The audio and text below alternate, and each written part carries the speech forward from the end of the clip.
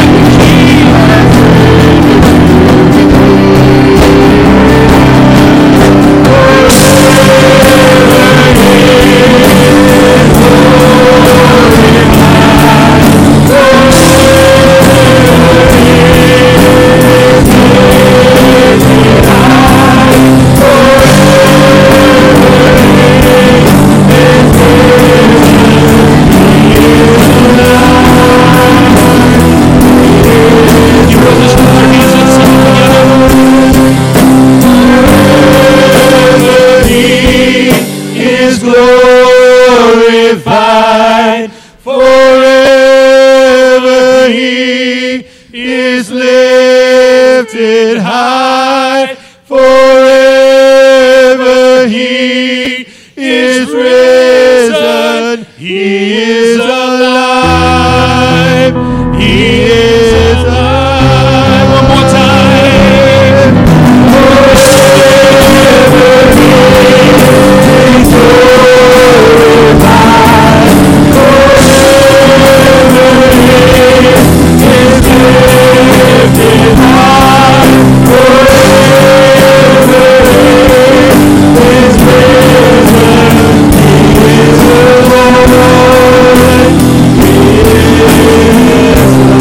Forever He is risen. He is alive. He is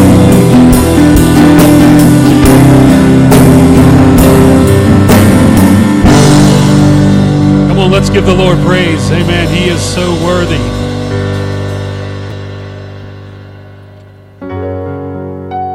And we're going to do this song about the faithfulness of God.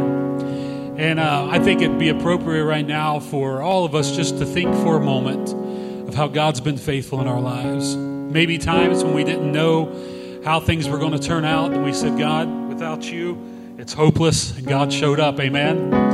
Maybe there was a time of illness. You said, God, I just need you to touch me. And you begin to feel your touch, His touch in your body. After our rehearsal this morning, Meredith was sharing about them going through the process of selling their home and the frustrations and the different stresses. And then she said this, but I've learned and I've seen every prayer that we prayed along the way, God has showed up and answered. Amen. Give the Lord praise for that. That's all right. Because He is faithful. Amen.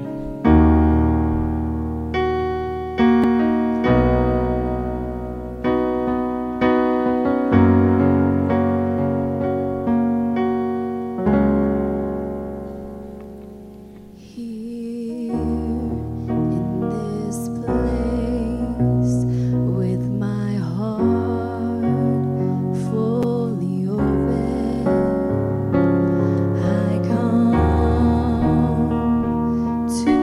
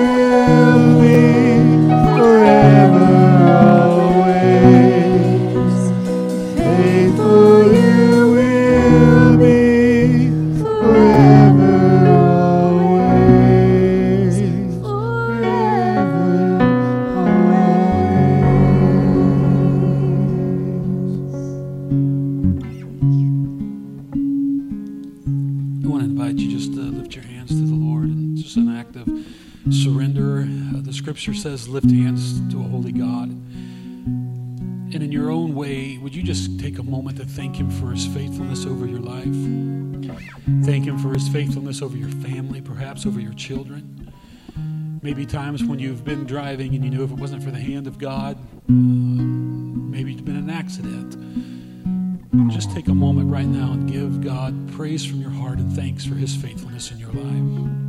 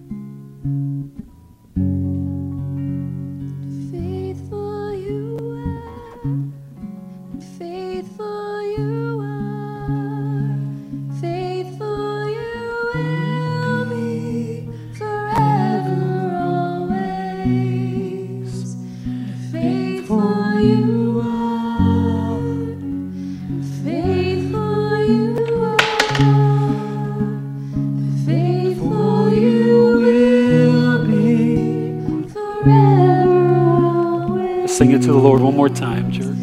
Faithful you are, faithful you are. Yes, you are, Lord. Faithful you will be forever, always. Faithful you are, faithful you are, faithful you will be forever, always. Amen. Let's give the Lord a hand clap of praise for his faithfulness and his goodness. Amen. You may be seated. Thank you so much for being here. Thank you for those of you that have joined us online. Thank you so much for making it part of your weekend, part of your Sunday morning to worship with us. As we prepare, we're going to be in James chapter 13, or chapter 3. There is no James chapter 13. You guys have been looking a long time for that one. James chapter 3. And as you guys are looking that up and getting prepared, there is in your bulletin this morning the notes that are there. On the back of that, there is a little ad for our VBS at BCC. So Vacation Bible School is coming up just around the corner. It's going to be July 26th through the 30th, Monday through Friday, from 6 to 8:30. There is a volunteer sign-up sheet in the lobby. The idea of that being out there is so that you will put your name on there and volunteer and say, hey, I can help. Maybe you can't help every night, but you can help. Maybe you can be a team lead or something. So the theme is Mega Sports Camp, and they're going to be having a lot of fun. There's also a fundraising board just out the doors to the left, and you'll see a big trifold board there, and there's some instructions on it, but there are 50 envelopes on that board, numbered 1 through 50. And so the idea is that everyone can participate in helping sponsor the VBS. And so you take a number, and that number is the dollar amount that you give. So, sometimes we'll have kids, take a dollar or $2 or $3 and give some money out of their funds that they get from their parents or whoever. And maybe you can take the $50 or the $49. And so take that, write your name on that envelope if you want to, and put that check or cash in there, or you can go online at our Breeze app and you can pay that there, donate that there, but still put your name on that, and then all of those envelopes go into a bucket, and there's going to be a prize given away. They're going to draw one of those envelopes for a prize, just to say thank you for everyone who can donate. So if we do all of those envelopes, and this is pretty amazing, we do all of those envelopes, I think it comes out to right at $50 or $500 for that. And so if everybody gives a little, then we get a lot. And that's a good way to do that. Amen? Amen. All right. I had 6 or 7 say amen. So that means the rest of you are still thinking about the envelope, right? All right. James chapter 3 is where we're going to be this morning. So there seems to be only one place where it's appropriate and acceptable to stick your tongue out at somebody, right? I mean, go ahead. Turn to your neighbor and stick your tongue out at them. Yeah, see. For some of you, that's just awkward, right? That's just weird. For some of you, it's fine. My little 2-year-old started doing things with his tongue, and he licks the screen door, the screen, not the glass, which, okay, but the screen. For whatever reason, he's gotten into that, and 2-year-olds, they have a funny way of finding things. So let me digress for a moment. This isn't part of the notes, but so I'm getting him dressed. Luca, I'm getting him dressed and putting his socks on, and I noticed that this sock has an L on it. That makes sense, doesn't it, Elaine? Left. So I pulled out the other one, and it's got an L on it as well. And I said, somebody must have mismatched these socks. So I went to his sock drawer, and I'm looking through, and I'm like, they all have L's on them. What, does the washing machine only eat the right sock, right? Well, this is a cruel joke, because L is the name brand, or the brand. So that's the logo. So are there any other dads here that can make me feel a little better about myself that said, I did the same thing? Okay, I guess so. That is crazy, It's like the diapers, The diapers, So on the front, it says front. Now, you know they put that there for dads, right? Right? Front. Like, well, how dumb do you think I am? Well, you're dumb enough to look for the right sock, right? So anyway, great fun times and fun things you do with kids. You know, when my first one was growing up, baby socks, they didn't have brand names on them with just an L. So I didn't know, but now I know, and now I feel smarter about that. So I'm with all of you intelligent folks now. So back to the tongue. So there seems to be one place where people can stick their tongue out, and that's a doctor's office, right? In fact, the doctor might ask you or compel you, stick your tongue out, let me see. And they put the tongue depressor on. Sometimes they move it around. Sometimes they, touch your uvula back there and make you kind of wish they hadn't. And so they're doing this, and they're checking this out. And it's kind of interesting, actually kind of amazing, that a doctor can detect evidence on your tongue of a problem that is elsewhere in your body. That's kind of cool. They have the ability to identify from what is seen a crisis that may be remaining unseen in your body. Pretty amazing, right? The passage we're going to look at today, it reveals what is true in the physical sense is also true in the spiritual sense. Our tongues have a way of being real-time evidence of the condition of our spirit and thereby our relation to God. So today, we're going to talk, today and next week, this is a two-part series, we're going to be talking about tongue trouble, what your speech says about your heart. What your speech says about your heart. In fact, verse 26 of this same chapter, chapter 1, James sketches this outline for the picture that we're going to draw. And he says this: if anyone considers himself religious and yet does not keep a tight rein on his tongue, there's our word, does not keep a tight rein on his tongue, he deceives himself, and his religion is what? Worthless. Worthless. So he ties this idea together that, if you are, and we don't like the word religious in our world, because of all the context and things that it means. So, but he's saying, if you're saying you consider yourself to be Christ-like, if you consider yourself to be someone who is a worker of good, and you don't keep a tight rein on your tongue, you're just deceived, and in fact, all the good that you do is worthless. Worthless. Now that tends to make us think sometimes, and makes us think about somebody else. And right now, you may be thinking, "Man, I wish so and so was here to hear this morning." But one of the characteristic marks of the believer is that they control their tongue. But before we have time to even point our fingers at anybody else or in another direction, let's look at what verse 2 of our current text says, and it'll be on our screen. It's also in your notes. Because we all stumble in many ways. And if anyone is never at fault in what he says, and there's my parenthetical there, what he communicates, right? We have a lot of ways in our world in which we communicate. It's not just what we say. It's about what we post. It's about what we share, right? It's about what we tweet. All these other things, all these other ways. It's about the emails that we send, all of these things that we communicate with. We have all kinds of communication. If anyone is never at fault in what he says or communicates, he is a perfect man or a perfect person, able to keep his whole body in check. Pretty cool, right? So the scripture is pretty clear about this. Now look at this scripture. I want you to look at it. Here's what I would like to do. In light of this scripture, if anyone is never at fault in what he says, he or she is perfect, able to keep their whole body in check. So I would like to invite all the perfect people to stand.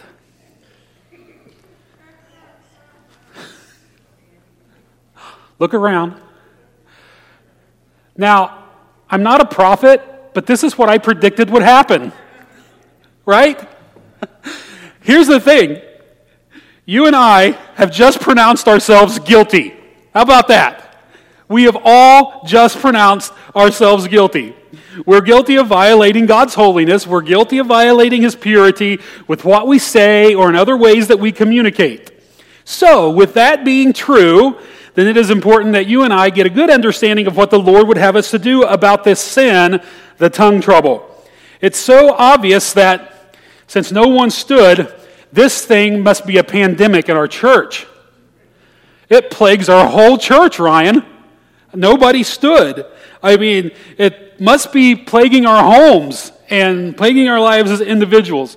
So we have before God and before each other, say we're all in the same boat together. We are guilty. So let's turn our attentions to James chapter 3 to see what the diagnosis is that the apostle has to offer. There are 3 very pointed teachings from this passage that we'll hear from God. We're going to do 2 this week and 1 next week. But as he said earlier, the book of James, chapter 1, verse 22, do not merely listen to the word and deceive yourselves, but do what it says. So here's the 3 things that we're going to talk about. We're going to talk about the tiny tongue and how it creates powerful paths, untamable trouble, and uncovers what we'd rather conceal. So let's start with number 1. Everybody say number 1. Number 1 is this: the tiny tongue creates powerful paths. The tiny tongue creates powerful paths.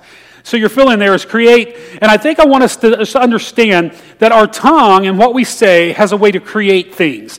Now, we're not like God in that we have this unlimited power to create something out of nothing at our spoken word, right? I mean, that's not what we do. We don't go around doing that. But God did give us power in what we speak to bring things about in our world. Now, not in some kind of mystical way, but in a way that should honor God, but many times, as we will see, doesn't honor God.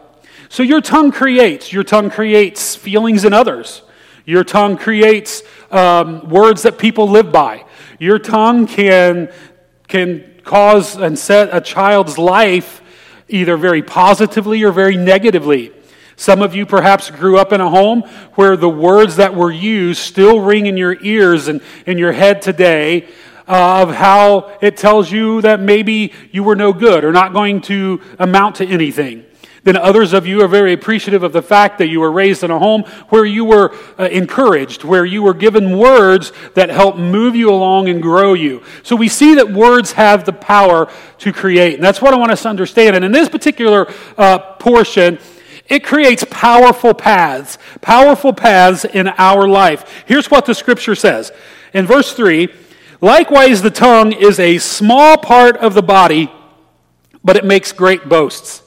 It's a small part of the body, but it makes great boast. And then James uses a couple of illustrations, and they're just neutral illustrations, to help us understand what he's talking about. So his first illustration is a horse.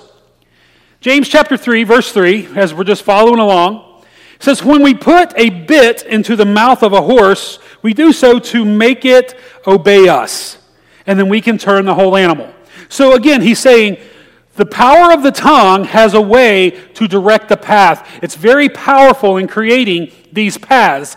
And he said, here's something you'll understand. You can take a horse. It can be a very large horse, a very powerful horse, a very, very muscular horse. And you put the bit in its mouth. And that bit helps the rider direct the horse. That little bit that the horse could very easily stomp to oblivion, that doesn't weigh nearly what the horse does, has no innate power of its own, but placed in the perfect position can cause the horse to turn, can cause the horse to go one way or another. And that's what he's saying. He said, you'll understand this, that in the same way that the bit in the horse's mouth has a way of directing and creating that horse's path, so your tongue does the same thing for your life. You see, it's proportionally small when you look at how big the animal is and how great this creature is. The second thing that he uses is seen in verse 4. He said, or take a ship as an example. Although they are so large and are driven by strong winds, they are steered by a very small rudder, whichever way the pilot wants to go. Again, he draws their attention to the seaboard, and he says, so you've got these great ships out there, and they have great sails on them, but all of that power of the wind and all of the strength of the boat is guided by this one little rudder. So he's telling us that our tongue can be like a bit in the horse's mouth, can be like the rudder on a ship, and he wants us to understand how something very small can control something very large.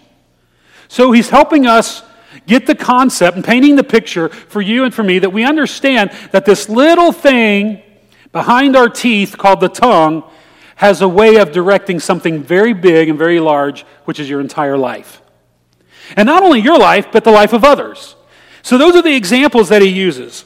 So you find that, this massive cruise ship, essentially, which is a floating hotel, really, is guided by this small piece of steel known as the rudder. Both of these illustrations have the same idea. There is a disproportional impact between the size of the steering device and the largeness of the thing being steered. I'll let you get the fill in there. So we all got that picture? Say amen. All right. So this little device controls this big horse. This little device controls this huge ship. It's really disproportionate in how it would do that control. Both of these illustrations are neutral. He's not saying there's anything wrong with the bit in the horse's mouth. There's nothing wrong with the rudder that's on a ship. It's just a neutral illustration to help us, suggesting that the tongue can be used for good or evil, right? Isn't that a good thing to know right now?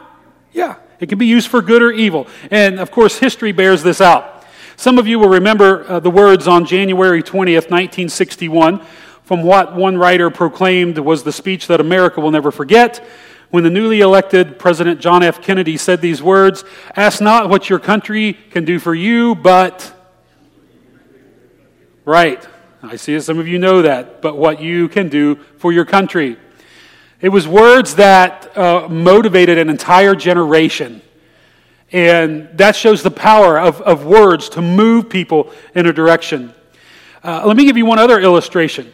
Words that were penned by the British sailor John Henry Newton, who through the work of Christ had become utterly remorseful that he had been an instrument of the slave trade in the 18th century. And seeing what he had done, and seeing the lives that he had wrecked and hurt, he wrote these words, "Amazing grace, how sweet the sound that saved a wretch like me. I once was lost, but now am found, was blind, but now I see." Those words penned since that day and the songs that have been sang even in churches till today have a way of reminding us that even at our best, we are in such need of the grace of God. And it reminds us of the story of him seeing an injustice, something that was wrong, and the Spirit of God letting him know, this is not where you need to be. It's a great story as he repented of his ways and as he turned and began to set the course of his life straight. While the communication process that we use can be used in a positive way, it's quickly apparent that this isn't what James is talking about. All right? So he's writing this to the church, and he's sending it to them, and the reason that he's sending them this to them is because there's a little tongue trouble going on in the church. In fact, maybe like we all admitted our guilt earlier, James, being the disciple of Christ, says, you know what? I know it's there. I've heard it. I've been there. I have seen this. So here's what he says, and it's on the screen, and I want us to really hear the words of the Lord. He says, "Consider what a great forest is set on fire by a small spark." Now, we're aware of this, right? We're aware that we've heard the California fires, West Coast fires, different fires that happen. The tongue is also a fire, a world of evil among the parts of the body. It corrupts the whole person. It sets the whole course of his life on fire, and check this out, and it itself is set on fire by hell.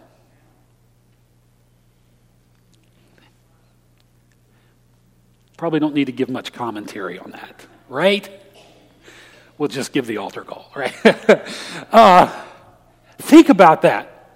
And this is always interesting when we see that these letters are being written to a church and that the disciple or the apostle that's writing these is dealing with an issue in the church. He's dealing with something that's going on. And of course, God oversaw this writing, and it comes to us today. And one of the reasons it comes to us today and has stood the test of time is because no matter what generation you're in, no matter what country you're in, no matter where in the world that you are, in whatever church, this can become an issue. No matter how far you've grown in your life with Christ, you can find an unruly tongue sometimes. Right? Somebody say amen. It's okay. Remember, we're all guilty. We're all in the same boat. So it's okay to say amen. Nobody's going to look at you and think, well, what's she been doing? Right? Just amen. You're just agreeing with the truth of Scripture. So, like a spark can ignite a blaze that destroys thousands of acres of beautiful forest, the tongue is a fire that can speak the language of hell. Think about that.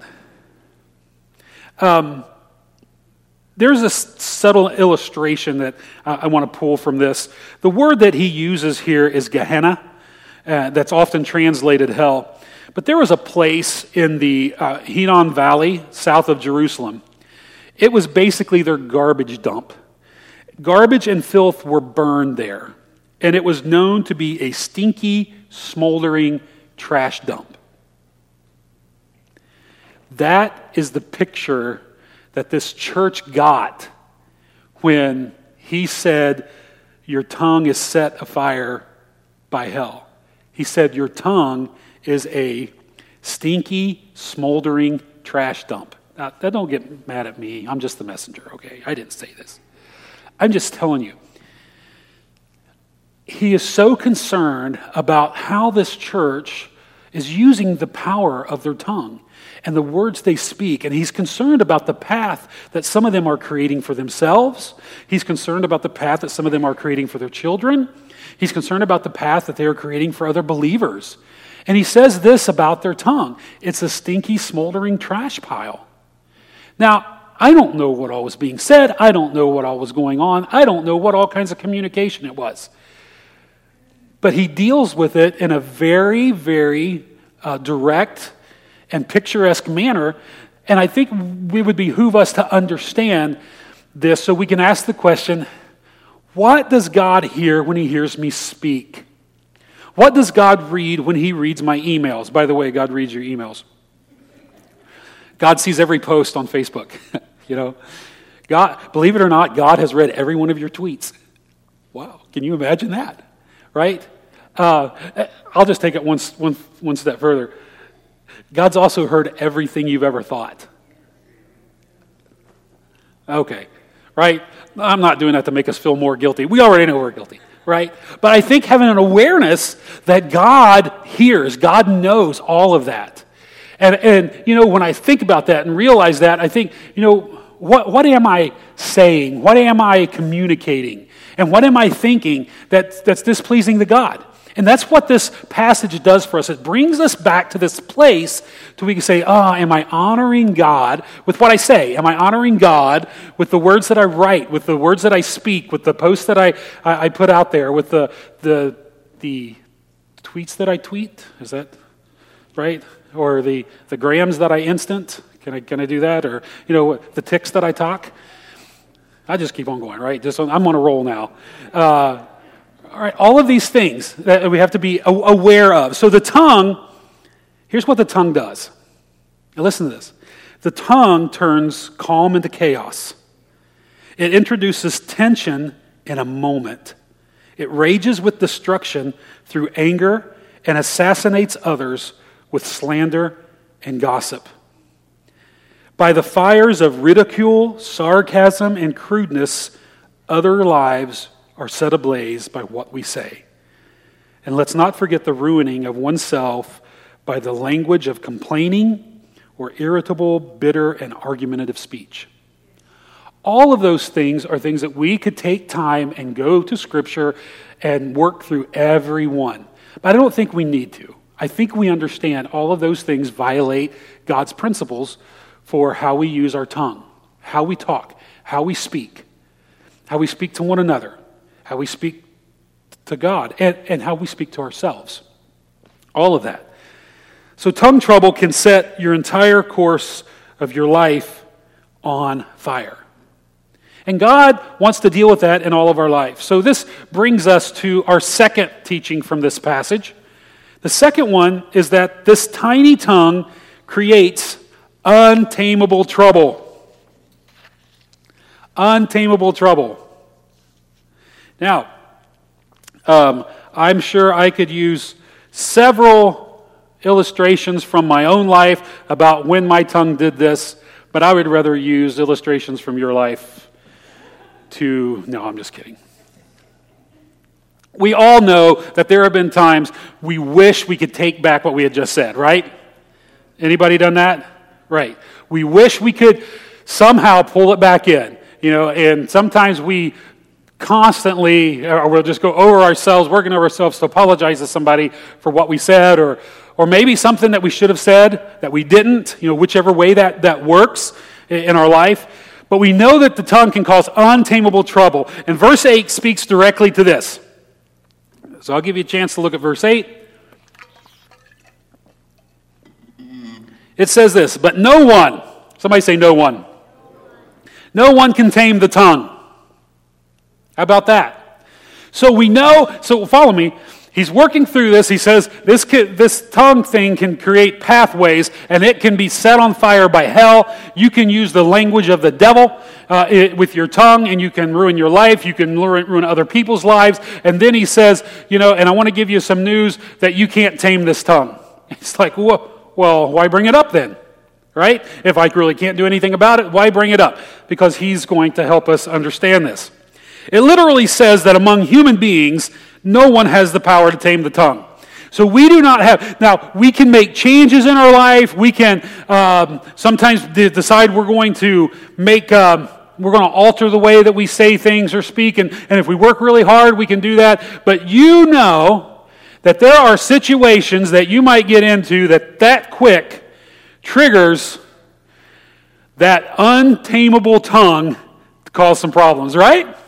Right? I mean, it can be that quick. And you might even say to yourself, I don't even know where that came from. Right? Here's why. Because we can't tame this thing. It almost has a life of its own sometimes. We don't have the power. You may be able to curtail some of its destructive uses, but you will never gain control by simple willpower. It's impossible to tame except through the power of the Holy Spirit. That's why what we say and what we think needs to be submitted to the lordship of Christ, right? So to illustrate this, James takes us to the circus. Look at verse 7. He says, all kinds of animals, all kinds of birds, reptiles, even creatures of the sea are being tamed and have been tamed by man. Right? So he takes us to the circus. He says, here's all these things that goes. I remember I was probably about 6 or 7 years old the first time I ever attended a Barnum and Bailey circus. How many of you remember those? Right? And so when I went there, and you could see all of these different animals and things that they would do, and I remember being amazed at all of this. So hawks and pigeons, they have been trained by their handlers, right, to do pretty awesome things, but no one can tame the flight of the tongue. One can play on his pipes to raise the snake out of the basket, but no one can tame the serpent of the soul that finds its expression in the tongue. At a circus, the crack of a whip tames the tiger, but there is no strong man who is able to tame the tongue. And that's what he's saying. All the animals, all these things you see can be tamed, but no one can tame the tongue. And he's not really finished yet. In addition to the tongue being a corrupt influence that personifies a world of evil and a small muscle that sets our life ablaze, he now says this. In verse 8, it is a restless evil full of deadly poison. A restless evil full of deadly poison. It's restless. It never takes a break from partnering with evil. Author and speaker Alistair Begg says this: every sort of evil found in the world finds an ally in an uncontrolled tongue by reporting, reinforcing, or spreading it far and wide. This concept is also found in Paul's writings in Romans chapter 1, in which the Apostle Paul said that they were, here's chapter 1, verse 25 and following, filled with every kind of wickedness, evil, greed, and depravity. They are full of envy, murder, strife, deceit, and malice. They are gossips, slanderers, God-haters, insolent, arrogant, and boastful. They invent ways of doing evil. They disobey parents. They are senseless, faithless, heartless, and ruthless. They exchange the truth of God for a lie and serve the creature instead of the Creator. Do you hear how many of those things were sins of the tongue? It's an amazing thing. It's clear that James isn't talking about just this kind of isolated incident. James is talking to people who were not giving regard to what they were saying, and it was offending to God. It was offending the God. It was offending the Christ that died on the cross for them. In fact, they're using words and they're using communication in a sinful way, the same kind of sin that nailed the Savior to the cross. And that's what he's trying to get at with this.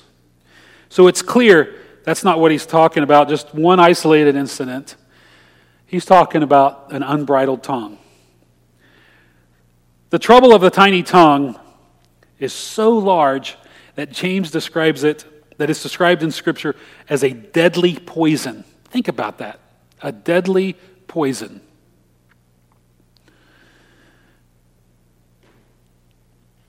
My family, I'm first generation out of Appalachia.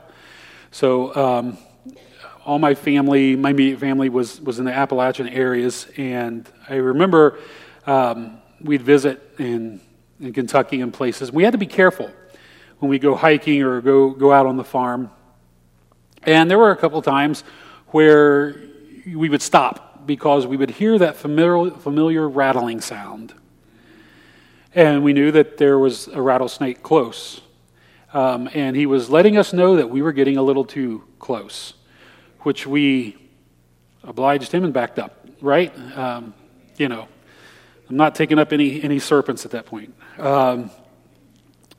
My dad one time was he was playing ball and went to get a ball, and it kind of fell over in a place, and he reached down to get that and looked, and it was a copperhead's nest. And I said, "Well, what'd you do?" He said, "I backed out slowly and left the ball." So he's teaching me a very important lesson. Some things aren't worth it, right? Here's this idea that he tells us that the tongue can be full of this deadly poison. It's like getting bit by a venomous snake. And how many times, I'm just going to ask you that, how many times have you been the recipient of that venom from somebody? Right? Yeah. We know it hurts. We know what it feels like. And sometimes that venom really does stuff to us. But many times we don't think about ourselves in reciprocating that, right? How many times have we been the one introducing venom? And none of us like to think of ourselves as being someone who would do that, right? We want to be good speakers. We want to be people who encourage others. But I think it's important for you and I to think about not only times that we have been injected with venom, injected with poison, but are there times that we have done that to others? And just because someone does that to me, does that give me the right to return the favor? No. Do I feel like it does? Yes. I do, right? Someone strikes out at me, what's good for the goose is good for the gander, right? I mean, that's come back at them. I mean, that's the human tendency. That's the human nature to want to do these things. But he tells us, be aware that this tiny tongue is so large in its destructiveness. It's deadly. It's as if behind our teeth, this small muscle is laced with cyanide. In fact, here's what Paul said, Romans 3:13. Listen to this. This is pretty incredible. Their throats are open graves. Their tongues practice deceit. The poison of vipers is on their lips. Man, doesn't that paint a picture? Right? So, here's the question. So if we can't tame it, but we know it's there and it's a sin, I mean, it's a sin, it's spelled out. Let's not try to sugarcoat this, okay? It's a sin. It's the sins of the tongue. What are we to do? Right? So you can turn to your neighbor and say, so what are we to do? What do we do? What are we going to do? Turn and look back at him and say, shut your mouth. No. Let's not fight. All right. Okay. So are we going to try just our best to get our tongues under control? You can. That might be a good effort, but your end goal will never be realized. It's somewhat of an exercise in futility if you are just going to depend on yourself. Should we just ignore it and hope it goes away? That only makes it worse, right? It's not going anywhere. Here's the issue. It's a spiritual matter. So it's got to be dealt with at the painful level of surrender and humility. Surrender and humility. Surrender and humility. Did I mention surrender and humility, right?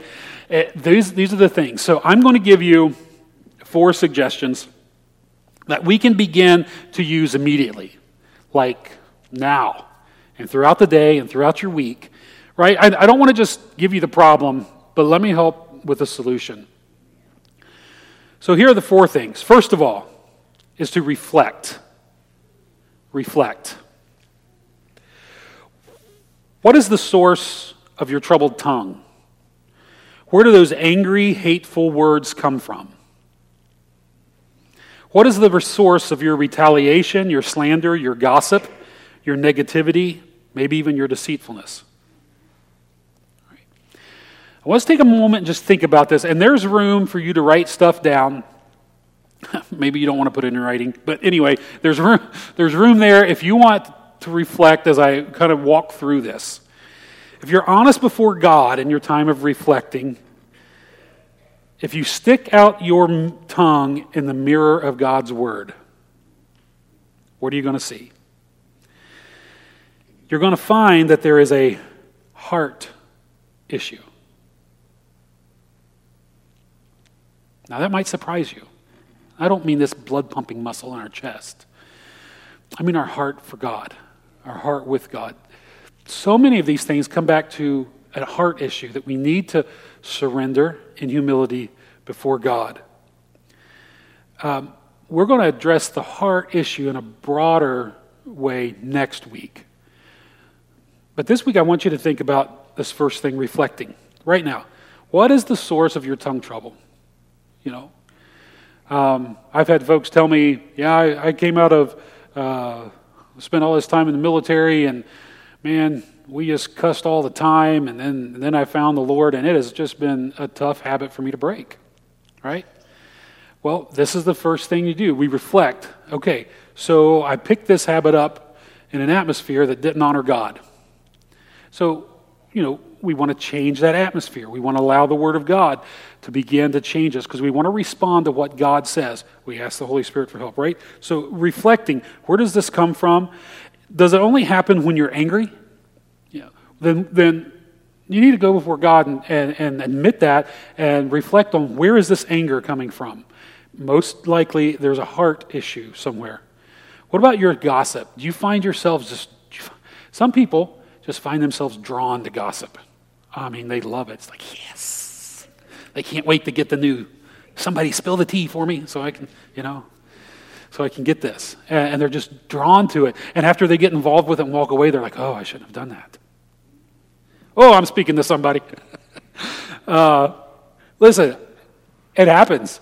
Part of it is how we're built in our personalities. But that has to be surrendered to the Lordship of Christ once again, Sometimes we need to ask God to help us identify before we get there, right? Because you get in the middle of a conversation and think, oh no, how do I get out of this? Right? Yeah, you either get out. I mean, there have been times where I said, okay, I'm sorry, I got to stop because, and I'm going to excuse myself because this is going into areas that I don't think is pleasing to God. What do you think, you're more spiritual? Nope, I just think I'm prone to being sinful and I want to remove myself. Right? That's it.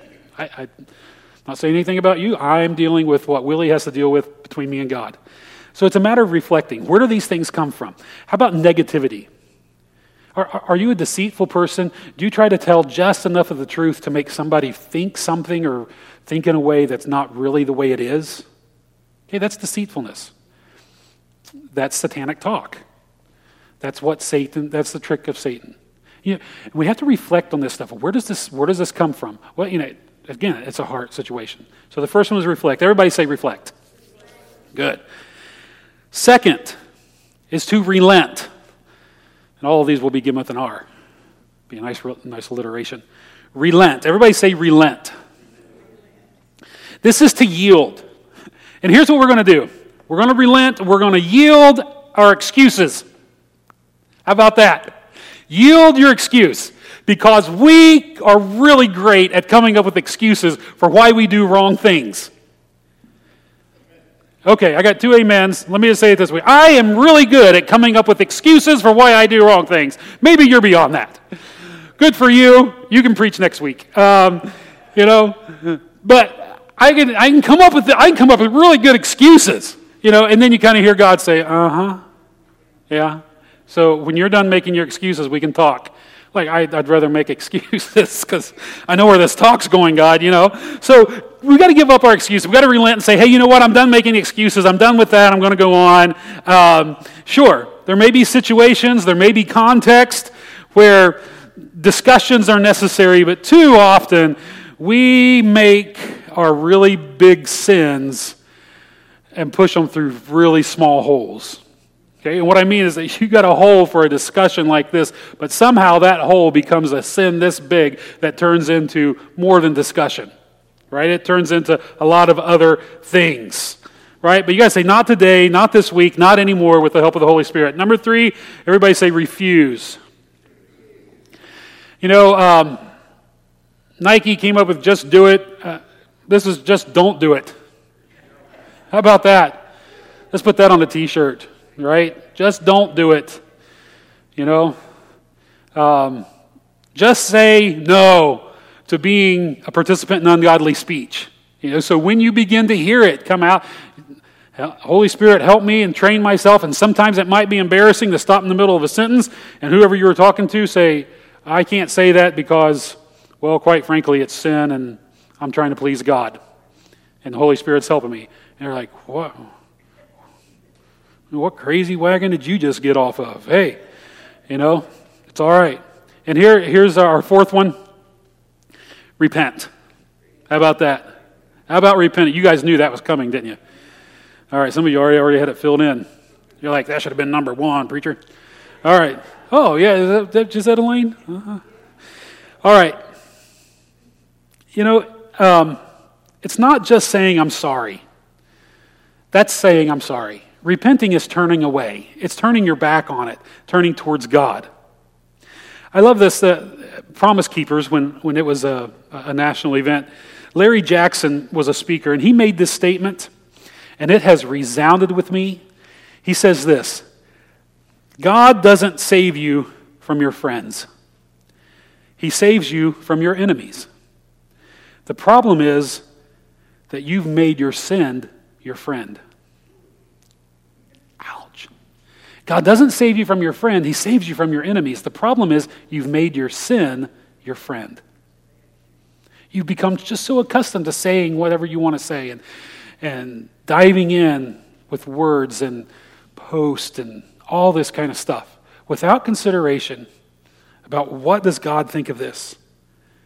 So you have to make your enemy sin, because anything that put Christ on the cross should be an enemy of the child of God. Amen? So I want to leave you with this verse, and this is a prayer. You can go ahead and bring that up. Psalm 141, verse 3. Set a guard, right? A guard. I want a well-arsenaled soldier. Set a guard over my mouth, O Lord. Keep watch over the door of my lips. There have been times before going into a situation that I have prayed this prayer. And there have been times that I should have prayed this prayer. Amen? I mean, hey, but it's a way of saying, God, help me, and help me bring control to what I say, to what I speak. Set a guard. I know it sounds funny, but set a well-arsenaled soldier, God, right over my mouth. Right? keep a watch over the doors of my lips. I don't want that. I don't want venom getting out. I don't want poison getting out. I don't want it affecting my life. I don't want it affecting the life of my kids. I don't want it affecting other people. I want to be the opposite.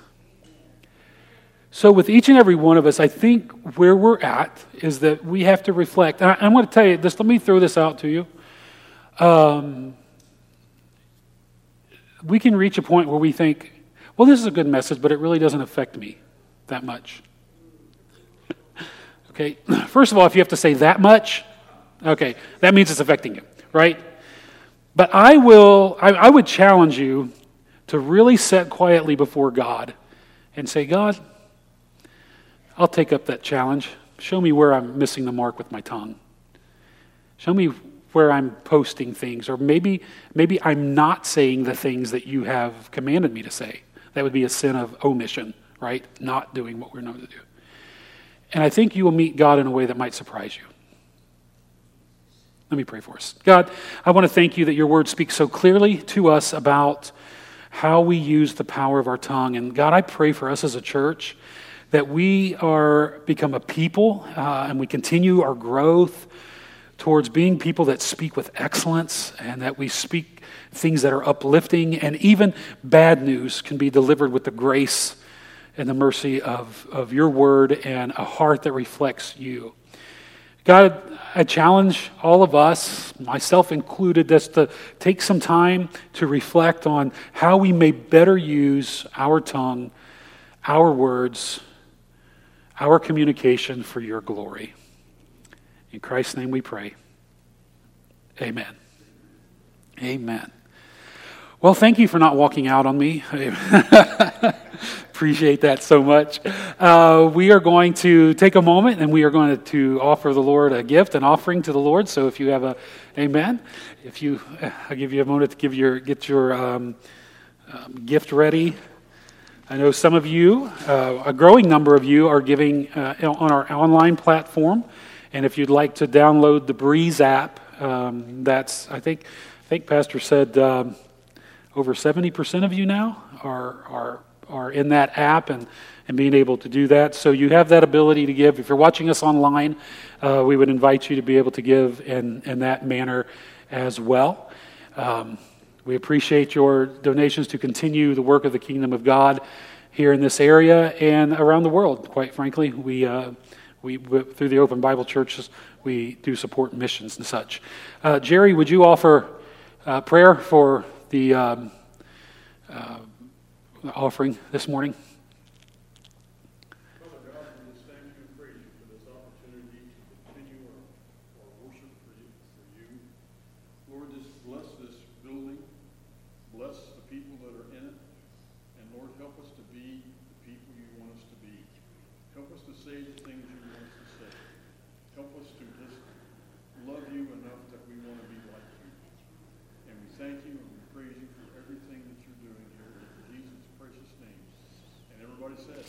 Amen. Amen. Praise the Lord. So after you've had an opportunity to give, you can be dismissed. You can grab your kids from downstairs and such. And remember that there's the sign-up sheet for VBS, and then there's also the fundraiser board. So grab an envelope or two, whatever you want to get there, and help make a difference for that, and maybe volunteer as well. So thank you all. We'll see you next week. Hope you have a great week.